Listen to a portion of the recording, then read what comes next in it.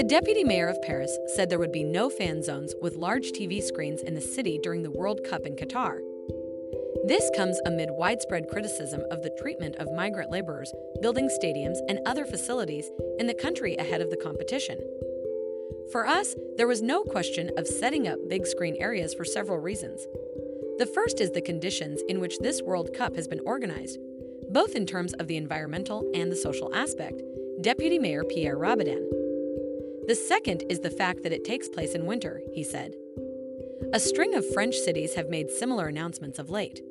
From Marseille to Dunkirk are among the more recent to join the initiative, following on from Strasbourg, Lille, and Reims. Marseille City Council is saying the tournament had turned into a human and environmental catastrophe, which is incompatible with the values that we want to see transmitted through sport and football in particular.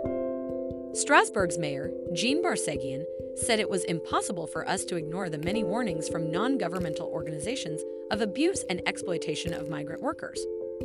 When climate change is a palpable reality, with fires and droughts and other disaster, organizing a football tournament in the desert defies common sense and amounts to an ecological disaster, Barsegian said.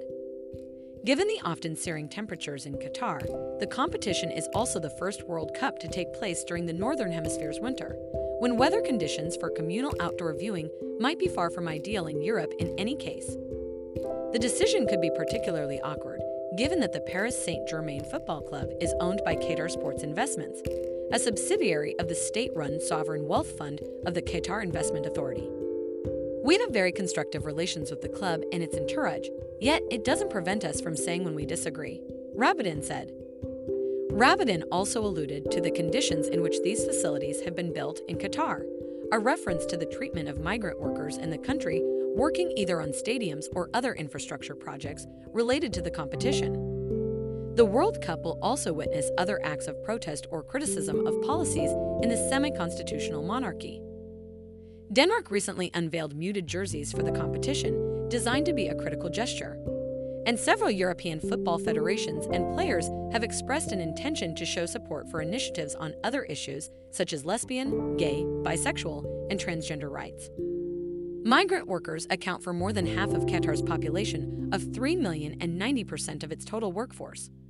Many of them, from impoverished South Asian nations like India, Nepal, and the Philippines, arrived to work on the $220 billion World Cup infrastructure project.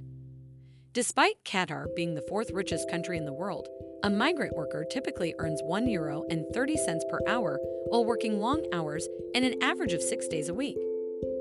Qatar has touted the tournament as the first ever carbon-neutral event in its history, talking far and wide about the carbon-neutral technologies used during construction.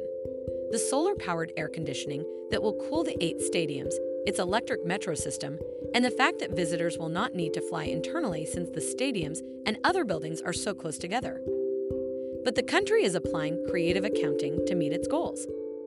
In particular, Qatar's calculations on how much carbon was emitted during the construction of the stadiums was 8 times higher than Qatar reported. Qatar's purported emission-absorbing tree and turf nursery is not credible, as the absorption is unlikely to be permanent in these artificial and vulnerable green spaces. One clear example is the grass, which, once the event is over, will have to be replaced by artificial turf due to the searing hot climate. Claims that the World Cup will not contribute additional carbon emissions to the atmosphere are completely unrealistic. The data already available shows that, contrary to predictions, the Qatar tournament's climate impact will be unambiguously negative. In addition to the newly built stadiums, Qatar has expanded Doha Airport, built an array of new hotels, and extended its rail and highway networks. Remember to follow Golia and hit the love heart or share it with a loved one.